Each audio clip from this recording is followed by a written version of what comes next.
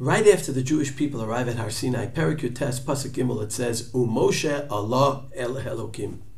Moshe went up to God. In fact, throughout the ensuing prakim, we hear many times, Vayal Moshe el Hahar, Vayal Moshe el Elokim, Vayi Moshe Bahar Abarim Yom V'Arbaim Laila, in the presence of God. The Gemara in Shabbos Daf Pechet Amud Bet speaks more about what happened when Moshe went up to Shamayim. Rabbi Yeshua ben Levi, B'shasha ala Moshe lamarom, Amru malachi asharis lefnei HaKadosh Baruch Hu, Ribono shel olam, ma liyelud isha beinenu. What is this mortal man doing amongst us? And God said, of course, he's come to receive the Torah. And they said, this holy Torah you're going to give to a mortal man? And interestingly, Hashem's response was, Amar lo HaKadosh Baruch Hu l'Moshe, hichzir lehen tshuva. Hashem said to Moshe, you have to answer them. Moshe said back, I'm afraid they'll burn me alive.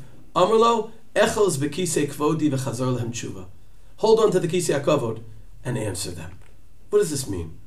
Why did Moshe have to answer? And why did God tell him to hold on to the kisei hakavod?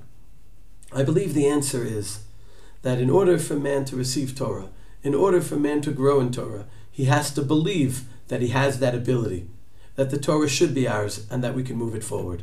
And of course that ability comes from our relationship with God, echos b'kisei hakavod. There's a very famous piece of Rav Tzadok HaKohen written on last week's parsha Vayaminu Hashem v'Moshe Avdo, where he says, "Kishem shetzarach adam lahamin b'Hashem yitbarach, kach tzarach achar kach lahamin b'atzmo."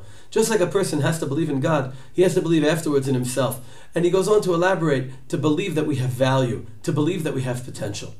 And the source for this, of course, is the Shira Dvarim Perek Lamed Beis, the introduction to Moshe's brachot, Hatzur Tamim Pa'alo Ki Chol D'Rachav Mishpat El Emuna V'Ein Avel. The Sifri there says El Emuna Shehem Min Pa'ola Muvraho, who believed in the world and created it.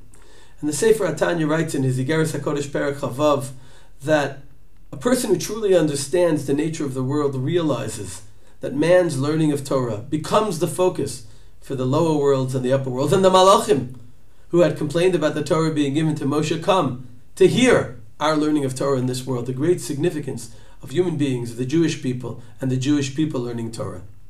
And I think this can give us an added perspective on the Chet HaEgel. Moshe, they thought, was gone. So they come to Aaron and they ask for a replacement. Shouldn't the replacement be a human being?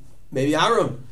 Look at their language, Perek Lamed Beis Pasuk Aleph. They say, Kum aseh lanu Elohim, asher yelchu lefanenu. Make a God who will lead us. Ki zeh Moshe ha'ish, asher ha'elanu me'eretz Mitzrayim lo yadanu ma ha'yalo.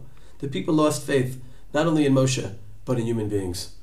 And the danger is, the flip side of believing in human beings' ability to learn, is losing faith in human beings and being able to rely on them for our leadership. And it goes much deeper and cuts back to the creation of the world itself. The Gemara in Sanhedrin Daf Lamed Chet tells a very similar story about when God wanted to create man. And the Malachi Asharid, many of them said, how can you create man? Ma enosh ki tizkerenu uven adam ki tifkedenu.